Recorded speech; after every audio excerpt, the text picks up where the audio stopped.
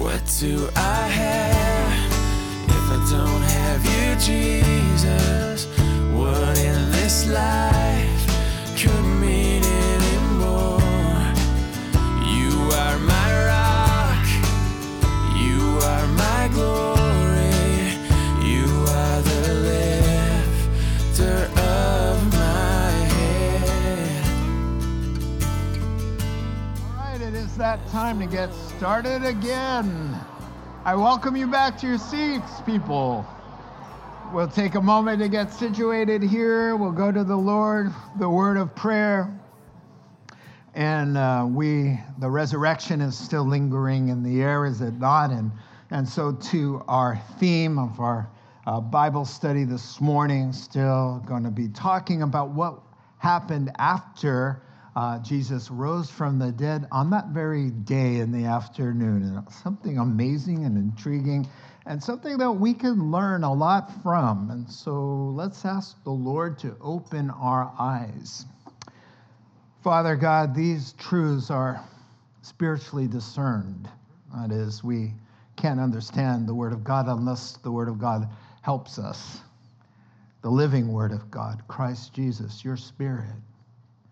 So do the work, Father God, that you came to do, to give us eyes that can see and ears that can hear, someone who's invisible and intangible at the moment, so that we could apply these truths, not cause ourselves unnecessary suffering, as the two disciples on the road to Emmaus were doing. Needless pain, needless sorrow, lack of faith, but a happy ending. We thank you. In Jesus' name, amen. We do thank God for happy endings, amen? All right, well, I would suppose that it would take a lot to cause the Son of God to be astonished by human reactions. And there are a couple instances in the Bible where Jesus marvels. The word means to be stunned, right? And so in the positive way of understanding that, in Matthew 8, there's this Roman centurion. He's not Jewish. He's guarding the peace. The Jews are under Roman occupation. Israel, that is. And so he comes to Jesus. Jesus is doing all these miracles that you'll remember.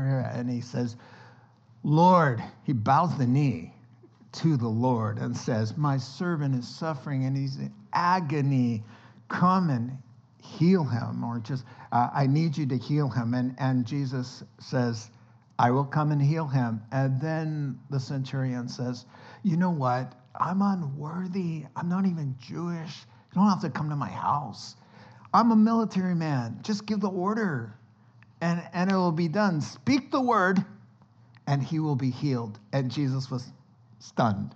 It says he was amazed. It's like, what? You're not even Jewish. And he says, hey, get a load of this, everybody. I haven't found this kind of faith in all of Israel. And so Jesus was amazed, all caps. Then in the negative sense, where it says that Jesus was amazed in a bad way, he was at his hometown where he grew up 25 years. From 5 years old to 30, he spent in Nazareth. And so one Sabbath day, he's in the synagogue, and it's his turn to read. And so he reads from a portion of Isaiah's scroll that's talking about him as the Messiah. And he lets them know, just so you know, these words are fulfilled today.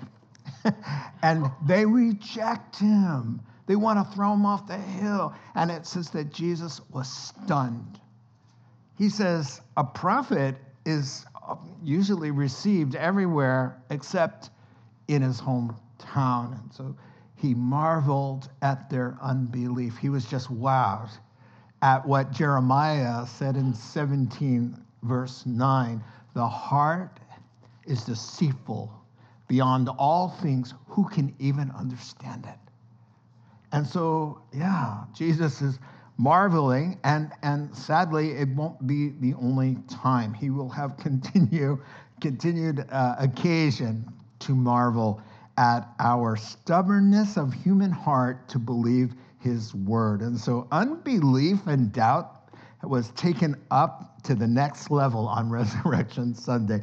No one should have been too terribly surprised that Jesus would rise on the third day. Because on many occasions, not just once or twice or three times, more than that, he said, we are going to Jerusalem. They are going to hand me over to the Romans. They will mock me, they will spit on me, they will flog me, they will kill me, and on the third day I will rise. Over and over and over again. Nevertheless, when it all came down to it, their fear put their faith to flight. And it was the third day, right? So those sweet ladies, they come looking not for the Christ, but for the corpse with embalming spices. And even the angels seem a little bit stunned and dumbfounded. And they ask the question, why are you sweet ladies looking in a cemetery for someone who's alive and well? Why would you do that? He's not here. He's risen, quote, just like he told you. Remember? Remember, ladies? Now go and tell the fellas, And so the men, where are they? Well, they're either sleeping, it's early, or they're hiding out from the authorities. And what's their reaction? They dismiss the ladies and say, you're talking nonsense. Peter, James, and John. Does that not stun the Lord? His three guys, Peter, James, and John, Bible heroes. Mary comes. We've seen an angel. The angel says that he's alive and well. And they say, you're talking foolishness. And so they go and check it out, but, just in case, but they don't find the Lord there, and they remain in doubt and unbelief. And so there's one more story that happens that afternoon that we hear about that we can really benefit from, and we're going to see how silly it is and how futile it is to doubt and put ourselves through needless suffering. And another amazing, stunning story of unbelief headed our way on the road to Emmaus, as we call it. Now that same day, Resurrection Sunday, it's in the afternoon time, two of them, the disciples, not the famous ones, the broader disciples in the broader sense of the word. You remember Jesus sent 70 out, part of that crowd. Two of them are headed home to a village called Emmaus, about 7 miles from Jerusalem. They're talking with each other about everything that happened. And as they're talking and discussing, that's in there for a reason, a lot of talking. They're talking these things with each other. Jesus himself comes up and walks along with them, but they were kept from recognizing him. So the Lord asked them, what are you discussing together as you walk along? They stood still, blank faces, kind of downcast, and they say, one of them, Cleopas, the first to speak, are you only a visitor? Are you a stranger in these parts? You don't know the things that have happened here in these days? Well, what things? Jesus asked. About Jesus of Nazareth. Now, the Lord is smiling. All right. They replied, he was a prophet, powerful in word and deed before God and all the people. The chief priests and our rulers handed him over to be sentenced to death, and they crucified him. But we had hope that he was the one who's going to redeem Israel. And what is more, it's the third day since all this took place. Oh, they don't elaborate why they said that. But they've heard rumors. Didn't he say something about the third day? Because that's why they say, well, more importantly, it's like day number 3. I can see Jesus' face, like, oh, oy vey. And so, in verse 22, in addition, some of our women amazed us, Jesus. Oh, no, they don't know. They went to the tomb early this morning, but they didn't find his body. They came and told us that they had seen a vision of angels who said he was alive. Then some of our companions went to the tomb and found it just as the women had said, but they didn't see him. He said to them, how foolish you guys are being, and how slow of heart to believe all the things the scriptures, the prophets, the word of God has said. Didn't the Christ, Messiah, Christ is Greek form of the Hebrew Messiah, there it is. Didn't the Messiah have to suffer these things and then enter his glory? That means, didn't he have to suffer, the Messiah, before he came the second time in glory? Wasn't there a need for the first coming of suffering and then the glorious return? That's what that means there. And beginning with Moses and all the prophets, he's walking and explaining to them what was said in all the scriptures concerning himself. Greatest sermon ever preached. Verse 28. As they approach the village to which they're going, Jesus pretends as if he's going farther. But they urged him strongly, hey, stay with us, for it is nearly evening. The day is almost over. That's a really good point. We'll talk about that. So he went in to stay with them. Verse 30, when he was at the table with them, he took the bread, he's taken charge. He's hosting now. It's their house. He takes the bread, he breaks it, he thanks God, he says the blessing in Hebrew, of course, and he breaks it, and he begins to give it to them. Then their eyes are open, and they recognize him. Aha! And he disappeared from their sight. Now you see him. Now you don't. Verse 32. They asked each other, weren't our hearts burning within us while he was talking with us on the road when he opened the scriptures to us? Like, of course, our hearts were on fire when he was talking. This explains it. Verse 33, they get up and return at once to Jerusalem, back those 7 miles. There they found the 11 in the upper room, we find out later, and those with them, with the 11, assembled together. That's what the church means, assembled. And saying, it's true, the Lord has risen and has appeared to Simon. The ones in the upper room are saying to them as they come through the door, hey, guys, hey, welcome Cleo. Hey, it's true, the Lord, it's stealing the thunder out of there. They want to tell them, you know. And so then the two of them told what happened on the way. Yeah, no kidding, he's appeared to us as well. How Jesus was recognized by them when he broke the bread. And while they're still talking, they're in the middle of the story, Jesus himself stands among them in the middle there. And he says to them, shalom. Shalom. So praise the Lord. That is the story. We'll break it up in 4 bite-sized, easy to digest pieces. Note takers, are you ready? Verse 13 through 17. First, you have downcast faces. The disciples are throwing themselves a pity party. They invite Jesus to join them.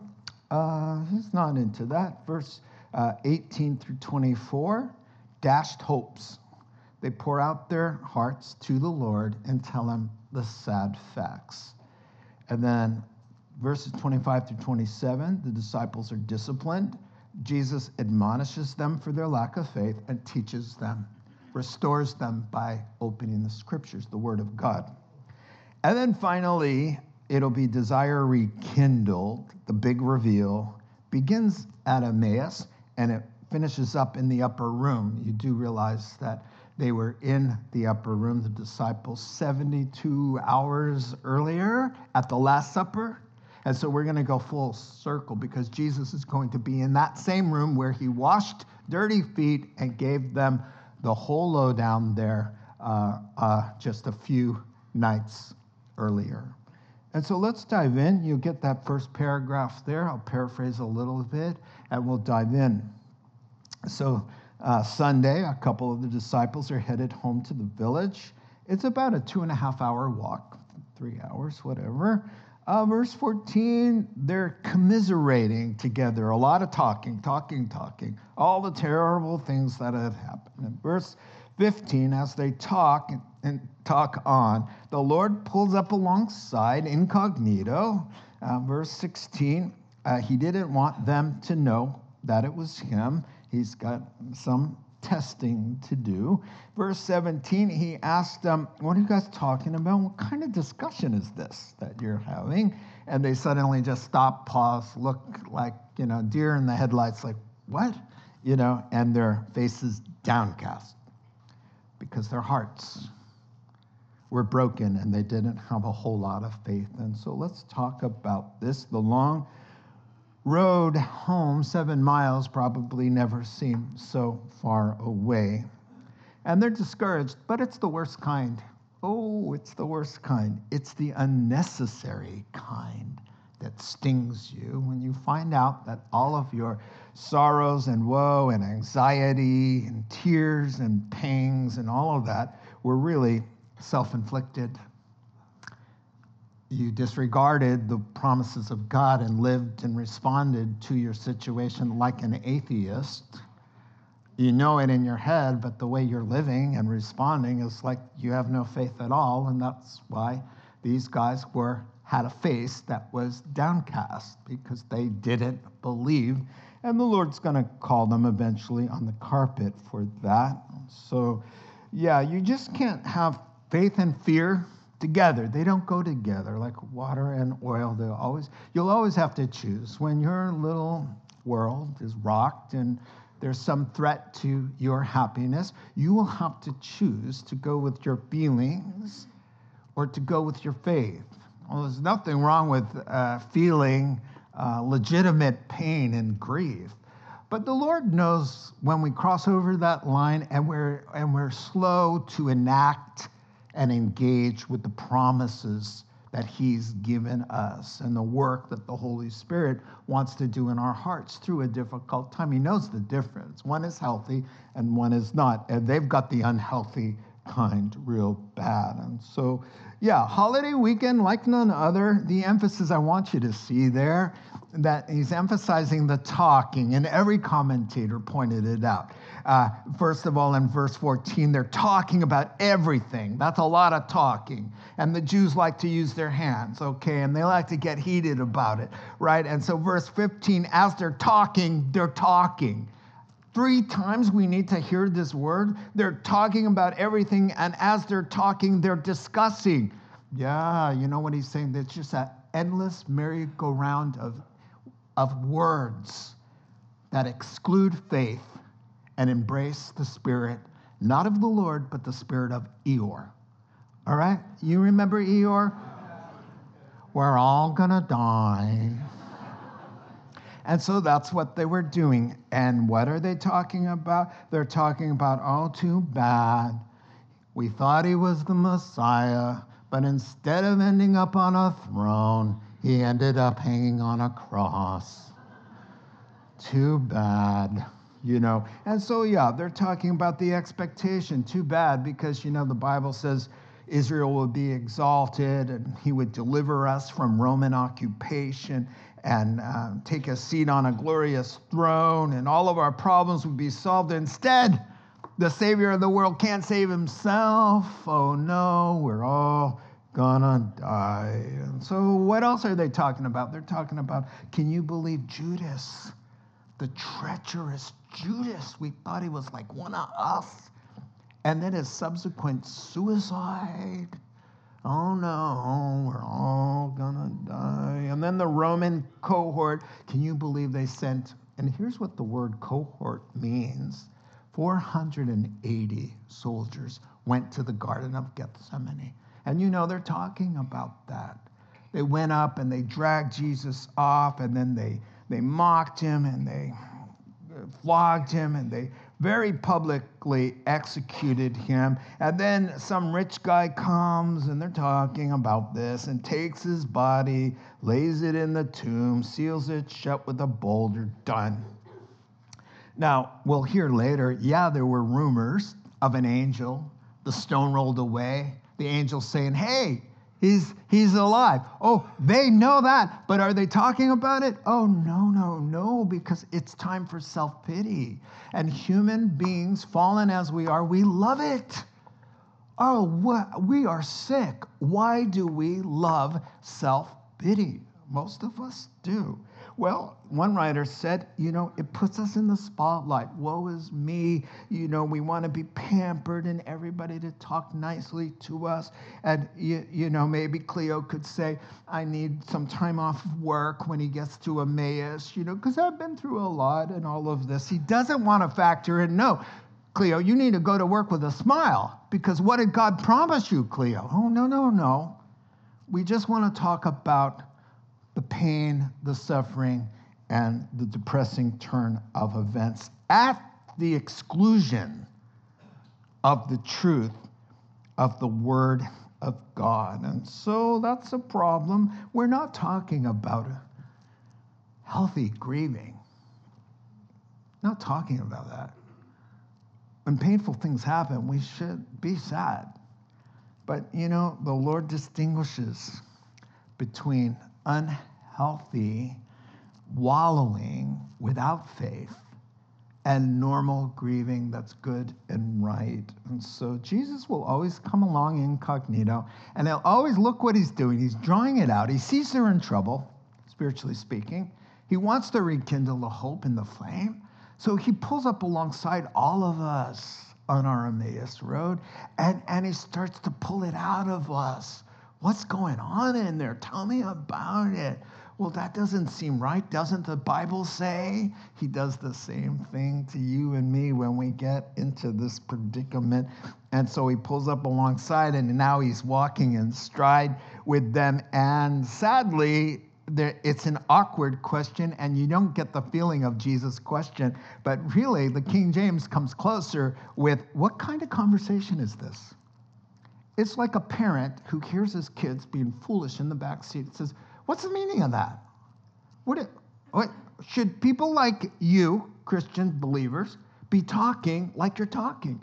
An endless merry-go-round of words that go nowhere except just milking the situation for all it's worth. Woe is me, And he says, what's the meaning of this? That's what kind of conversation are you having as you walk along the way? And it kind of stuns them. They're taken aback. They just stop, and they're staring in kind of like disbelief and really, really sad. We go on. And one of them, Cleopas, he starts pouring it all out. We just read through it, but, to sum it up again, he says, you must be a stranger. You don't know all the crazy stuff. And Jesus says, I'm all ears. Cleo, I'm all ears. Tell me what your problem is. Just lay it out for me. And he's like, well, I know we thought this, and we thought this, and this is who Jesus is. But, sadly, we thought he was the one. But guess what? The bad guys won. He's dead and buried. End of story. Oh, yes, and this is not good. So dashed hopes we've moved into now. Let's talk about, first of all, who are these two guys? They're not famous. In the world's estimation, who does Jesus, the Son of the living God, pull up alongside? From the world's point of view, two nobodies. Not a lot of money, not a lot of fame. We don't know who they are. Doesn't matter to Jesus. They're important to Jesus, just like all of us are important. He knows us. He cares about us. The world may say, hey, you're just a needle in the haystack, but you belong to Jesus. And to Jesus, he just honors us. He treats us like royalty. I mean, considering who he is and who we are, and that he will come to you and start to work in your heart and life like you're the only thing that matters to him. That's amazing. And so you see that here. And so they say, hey, are you from, Iraq or something? How in the world could you not know what's going on here? And so they say, it's crazy stuff, man. And he goes, okay, Cleo, what kind of stuff, right? And so, tell me all about it. So, they actually, and get this, they know a lot of things about Jesus. And it's all in vain. Their experience, their knowledge, all their past time as being a disciple, every scripture they've ever learned, everything they ever knew about Jesus, out the window. Useless. Just like as if they didn't have faith at all. It's not helping them. If your knowledge about God isn't combined with faith and applied to your heart in the moment, then you have believed in vain, right? It's not helping them. It doesn't matter. Look at what they know. They know his name. They probably know what it means. They know where he's from. They know that he was a prophet. They knew that he was mighty in deed and miracles, some of them they saw.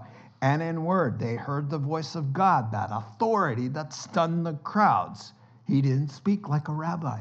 He spoke like one in charge, because guess what? He made the planet. So when he speaks, you kind of feel like, whoa, he's got some authority here, I'll say. Yeah, they know this. Mighty in word and deed. They know something else. They know something's going on with the third day, because they say, more importantly, it's the third day. So they know about the third day. They know who's responsible. They know he was crucified. And they know who did it. They know so much stuff. They know that he promised to redeem Israel. That means to save Israel from their enemies. They know that there's rumors that he has risen. They admit that later. And as disciples, commentators say, they know a lot more than that. They know a lot. But guess what? All meaningless. And every time you and me go into some kind of panic or respond as if there's no God at all, and you can hear it in our conversations, round and round we go. Here's the problem. Oh no, what are we going to do? Oh no, I can't believe that's happened. I can't believe she said that. I can't believe they did that. Oh no, this is terrible. Round and round and round, and not one scripture, not one, oh well, God did promise. Yes, it's look at the facts, feel the intensity of it, but factor in your faith. Factor in the word of God. Yes, this is terrible. Yes, this is hurtful. Yes, I wish this didn't happen. Yes, I wish they would change. But you know what the Bible says? The Bible says that's your world view. Not looking at the things you see, but the things that are unseen, because that's the eternal thing. This is what separates the men from the boys and the immature Christians from mature Christians. Right there, the inability. Because there's something, laziness grips our hearts that says, I don't want to do the work. I don't want to believe, And so you've got to combine it with faith and apply it, because it's a waste of time. Imagine all that knowledge and it doesn't help you in the day. When we lived in Japan, I did a lot of part-time on the side tutoring in English, ESL, and I was working with some cardiologists, and I would go to Kanazawa University Hospital, and I'd sit with them. The only problem is these cardiologists were chain smokers. I'm like, this is different. I've really never met a physician, let alone a cardiologist, who was chain smoking inside the hospital in Japan. I can only say what happened there in the 90s. But yeah, all that knowledge, doing any good? And God just says, what is wrong with you? Why are you having this conversation? What is the meaning of this? You're Christians, right? Are you or aren't you? Does God speak something to you or not? That's the thing. And so he's had enough of the conversation, and they out themselves. They indict themselves. They incriminate themselves. We know this, we know this, we know this, we know this, we know this. Well, the third day's here. There's something going on about the third day. So I think we recall something like he said, but on the third day. But where is he? Jesus, where is he? He's nowhere to be found. Jesus. Unbelievable. So time for a little discipline here. He says to them, in the King James, it gives you a false impression. Oh, fools. Jesus told us, do not call anybody a fool. The word there means moron or idiot. Okay? So not here. Here it means to be without knowledge, without sense, without reasoning, without thinking. It means unwise. You guys, you're not using your minds the good Lord gave you. All right, that's what he's saying. And then he says, doesn't the Bible say? Didn't the Bible say, and don't you know full well, gentlemen, or listen, he's not rebuking them for struggling, being traumatized. And where's Jesus in this moment? Because he's showing that they're responsible for doing something wrong because he's correcting them and he's rebuking them. They've crossed over the line somewhere, and so he's going to rebuke them and then teach them. That's what he does, always.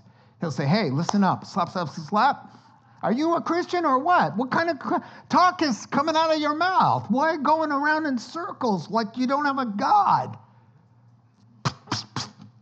And then he says, here's how he corrects our insanity and our self-delusion. He says, now let's go to the Word of God. Didn't God say he'll take care of you? Didn't he say he'll work it all out for good? Didn't he say if you want forgiveness, you better start forgiving? Didn't God say if you want to be shown mercy, you better show mercy because I will not show you mercy if you're not merciful? Didn't God say that? Didn't God say overlook the offense? Didn't God say turn the other cheek? See, he just wants to get a word in edgewise and say, what's all of this talking about? You're not factoring in your faith. You're not living as if I'm listening to you. I'm listening to you. I'm right alongside you. You're walking with me, right? I walk with the Lord. Oh, do you? Well, that means he's right there. He's listening to the conversation, the one coming out of your mouth and the one you're having in your head, while you're not factoring in his word. So he gives you a little, and then he says, doesn't it say in the Bible? And it's like, oh, yeah. It does say in the Bible. And so he has a way of knowing when we're lingering a little too long over the offense. I mean, you get offended. Okay, you get over it. Right then and there, God expects you to start the journey toward healing and reconciliation. But he knows when you're dragging your feet, you're being neglectful and lazy. And he's saying, no. Oh, that's foolish. That's foolish. It won't help you. So he's saying you guys are willfully deciding to not regard God's word. You've dismissed everything you know for everything you feel. So he says that's without thinking, and that's not a smart thing to do. So the problem's not in your head usually. It's in the heart, right? So what does he say? He says you're slow of heart. And this is a charge against them. Now, I like what the Bible says. In Psalms 141, it says, let the godly rebuke me. Let him strike me on the head. It'll be a kindness. If I'm corrected, if they correct me, it's soothing medicine. Don't let me refuse it, O Lord. So we'll see. Because he comes and he says, you guys, in your heart, you're as slow as molasses. You're as dry as a desert. Your heart is granite. The sluggard comes in two varieties. You think he's just talking about the guy who just never likes to work and is always on the couch playing video games? The sluggard in Proverbs is not just that guy. It's the spiritual lazy one. I don't want to do the work of correcting my stupid thinking, my wrong thinking, my faithless thinking. I don't want to do the hard work of letting the offense go and working toward faith, even though my situation's screaming one thing and my faith is whispering something else. It's a lot of work spiritually to tell the thing you can feel and sense and see and taste and touch. Oh, no. God's got a higher reality to all this, and I'm going to respond that way. That's work.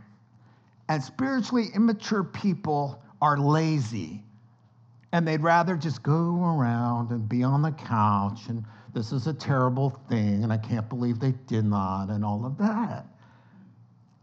It just doesn't help at all. So he'll say, doesn't the Bible say, he will keep you in perfect peace if you stay your mind on him? And the Bible say, my God will supply all your needs. So what kind of conversation is this? Stop it. Are you a Christian? That's what he's asking them. You like to say you are, and then in the moment, when there's the test, you fail. That either means you're a weak believer or you're not a believer and you think you are one. So, let God do the work in our heart. So he's like, let's do this. Let's go to the Word. So he says, gentlemen, doesn't the Bible say? And so he goes to Moses, which means he goes to the first 5 books. He starts in Genesis. He goes, remember, the Lord said he was sending a conqueror in the Garden of Eden, gentlemen. He's talking to Cleo and his friend, and he's saying the seed of the woman is a virgin-born conqueror who will get his heel wounded in the process of conquering the evil one. The heel, remember, gentlemen? And then he's still in Moses when he says, remember when God says to Father Abraham, offer up your only son on Mount Moriah, which is the same hill as Jesus died on 2,000 years earlier, gentlemen. Don't you remember? Who doesn't? What Jew doesn't know Abraham had to take his only son, Isaac, who walks up the hill with the wood on his shoulder? The true Isaac, Jesus, pointing to. And so he's opening the scriptures and saying, remember in the Exodus, when the rock was following them, they would say, Moses struck the rock and it bled from its injury, living water. That was a picture. However, when Moses still, gentlemen, listen, when the serpents were biting and they were all dying, God tells Moses the remedy for the viper's sting is this bronze serpent. Put it on a pole in the sign of a cross. Anyone who just looks at it and believes that that's the remedy will live and not die. So he says to them on the road, that was me. That's a picture of me. He even told Nicodemus that's a picture of him. And so he's opening the scriptures. Then he goes to the prophets from Moses. Oh, by the way, there's 300 of those. Well, we don't have time for that. I got a chart. Let me show you the chart. Yeah, that's only one page of it. There's 3 pages of that. So Jesus is just picking and choosing the ones. It does say all of them. So it was 3 hours. So the Lord is a good teacher. So boom. It's just like Isaiah, Genesis, Jeremiah, Micah, Isaiah. All right, we can go back. And so he goes back. But he goes to, let's go to Isaiah. Here's where he goes. He takes them from Moses on the road. He takes them to Isaiah. And he says, look at this, guys. The Messiah pierced for our transgressions. In Psalm 22, my God, why have you forsaken me? That's 1,000 years before Bethlehem even happened. 1,000 years. Psalm 22 says, they pierced my hands and feet. Surely he mentioned that to them. Psalm 22. Look at the piercing of the hands and the feet. My God, right? He was pierced for our transgressions, crushed for our iniquities. The punishment that brought us peace was upon him. By his wounds we're healed. Now, gentlemen, this is the Messiah, right? So he had to suffer. A lot of people haven't seen this one 3 chapters earlier, Isaiah 50. I offered my back to those who beat me. I offered my cheeks to those who pulled out my beard. I did not hide my face from mocking and spitting. Gee whiz, fellas. You heard that all your life in Sabbath school. He's talking about Messiah, right? And so he opens their eyes, and now the exit is coming, the sermon is coming to a close, and Jesus does something astonishing. They're approaching the turn lane for Emmaus, right? Jesus pretends like he's going further. He's like, okay, I guess this is it. See you later. Hope you enjoyed the Bible study. All right. But they're not having it. They passionately urge him to spend the night, come and have dinner, and it's sunset, so he agrees. What's up here? So desire rekindled. Now listen, God wants to rekindle. He looks at the smoldering wick. He doesn't want to snuff it out. He wants to nurture it. And he's the light of the world. He's going to come and he's going to bring it to life. And that's what happens here.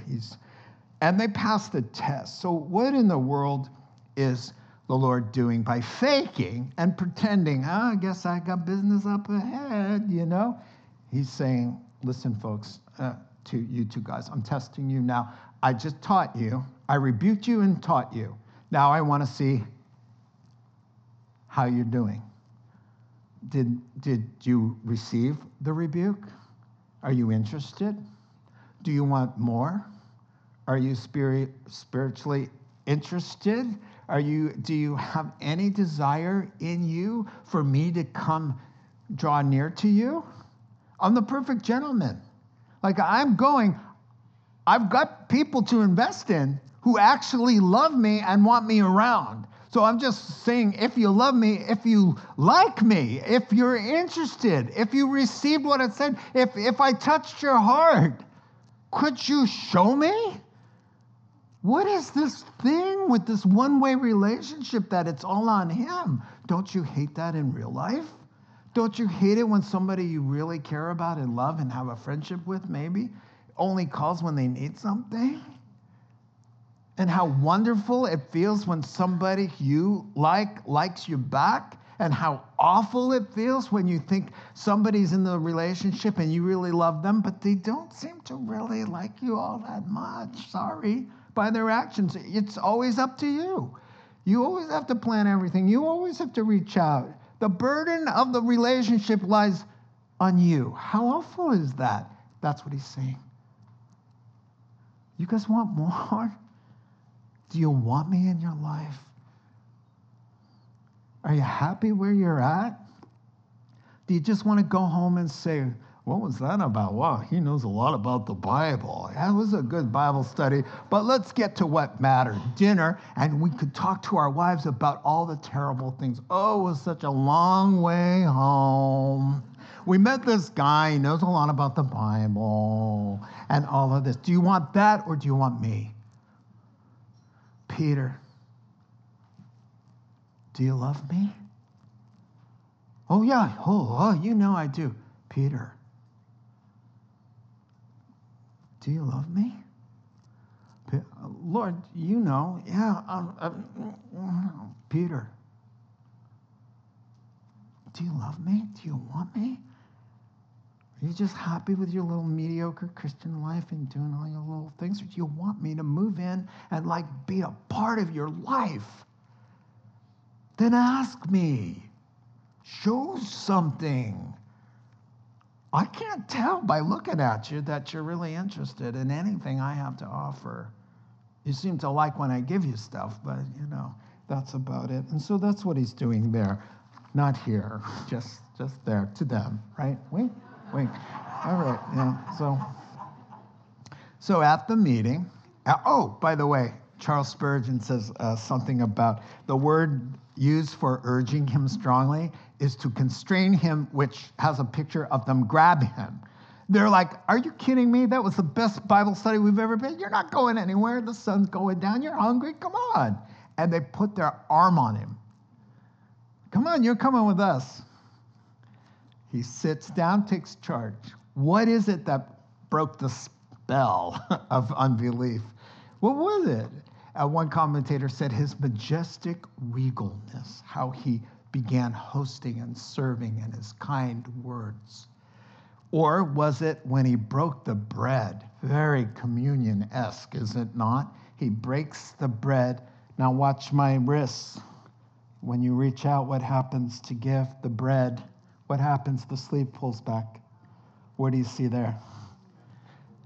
They won't be the first to ever have an epiphany when they realize the scars and the wounds of Jesus were for them. And then, and they're like all smiles. They're like, whoa, Lord, what? Where'd you go? And he disappears, confirming to them, wow, that was the Lord, right? Now, what is this? He's, for the next 40 days, Acts chapter 1, verse 3 tells us 40 days till his ascension. He's doing this, now you see me, now you don't. He does it a lot. What's he teaching them? He's teaching them to walk by faith.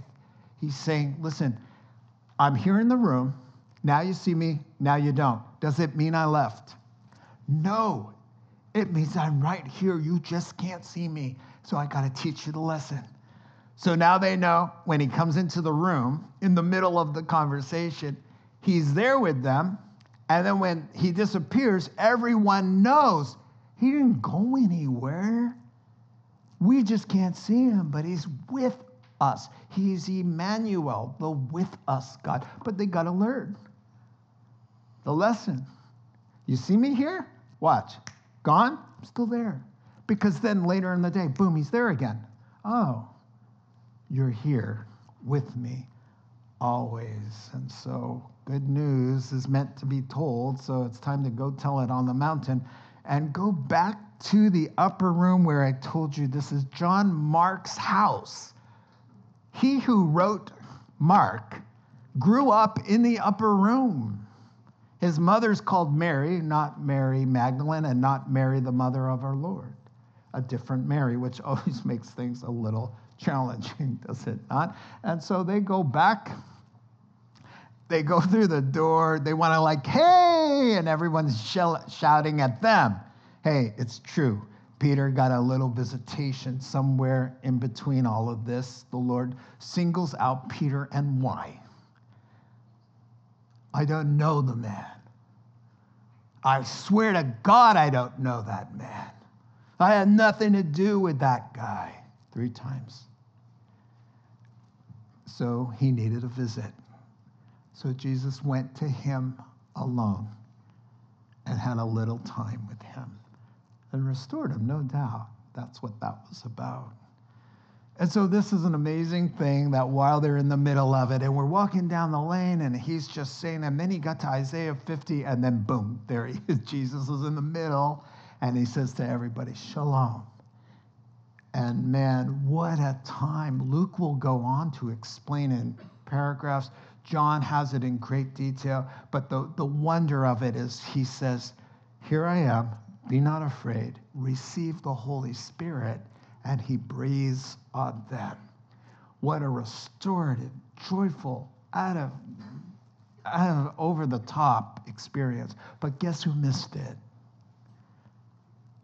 Somebody missed it. Who missed it? Who wasn't there? Thomas. Thomas, what's your problem? I have a lot to think about, okay? This is a lot to take in, and I need a little time. I was taking a healing walk instead of congregating with God's people. I need some downtime because, nobody really loved him like I did. You see, I just need some time alone. Solitude is okay. It's not a sin. Sorry. I just know people. What did he miss? The risen Lord doing the work of revealing and healing all their doubts, all their fears out the window. They're all made whole except who? Thomas. And you know what? He's not going to get it. He's not going to get it all week long. Jesus doesn't go and say, hey, Thomas, I'm so glad you took a healing walk instead of congregating with God's people who had the common sense and the instinct to know by the Holy Spirit when we're in trouble, we congregate because that's where God reveals himself in a special way that he doesn't do when we're on a healing walk. Yes, he can talk to you on your healing walk, but it's a whole different ball game when you're in the presence of his people, his love, the Holy Spirit. There's elders and pastors and everything's on fire. You can't get that by yourself. You can't have church in the mountains or on the beach. You can have a Bible study by yourself there. But this is what he's saying, by the way. So Jesus doesn't go to Thomas until Thomas goes to the congregation. So when Thomas says, okay, time for me to stop taking a break, and maybe I should come out with God's people and congregate with the church. Second church service, he's with them. Jesus says, shalom, here I am again. Thomas, come here. Let me give you what you need, but I'm going to do it in the congregation. That's where you're going to get your revelation. Here's what you need. Thomas, come on, touch, feel in the congregation. That's how God works. The devil has used by either design or using the pandemic to break Christians of the most life-giving, most important, crucial, from God's point of view, habit of congregating, because this is the life. This is the life. You find it nowhere else. He does something special and unique that you can only find in the congregated people of the Lord. And what the devil has done, for the first time in American history, church attendance is under 50%. Why? Because half of them have fallen out of nobody wakes up in America anymore and thinks, oh, I need to be in church. It's Sunday. Nobody. Done with that for a lot of people. Millions of people do not wake up on Sunday and think church. They think couch. And some of them, and God knows who they are, some of them will say, I'm doing home church, which means I'm not going to church. That's what it means. You can sit and watch TV and open your Bible. That's not church. This is church. But the devil knows if I can get him from congregating, if I can get Thomas in his anguish and his trauma and all that he's been through, and we've been through a lot these last couple of years. If I could just get him to stop congregating, I got him. Well, we're not going to fall for that because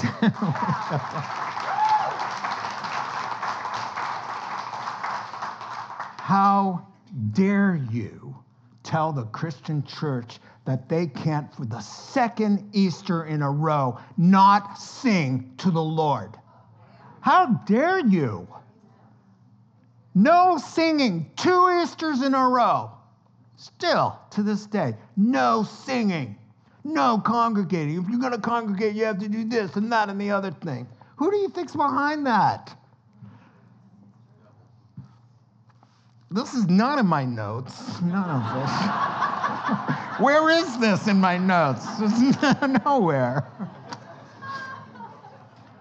They congregated, and Jesus met them and said, peace, my peace I give, my spirit. And they met when they weren't supposed to be meeting. They weren't supposed to be meeting, but they met anyway, and God bless them. Let's pray together. God, thank you. It's a complicated time in this life, God, but we are still here with you because we get it. We feel like, okay, there's some trouble, and we're in our doubts and fears and anxious times, and you put it in our hearts to congregate, where you reveal truth to us and you restore us.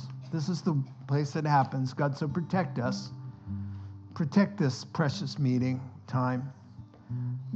Not just at The Rock, but churches in our county and all over the state and in the world.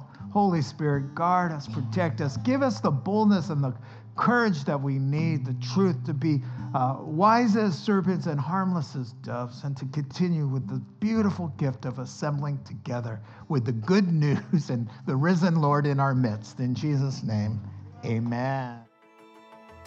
You've been listening to The Rocks Podcast.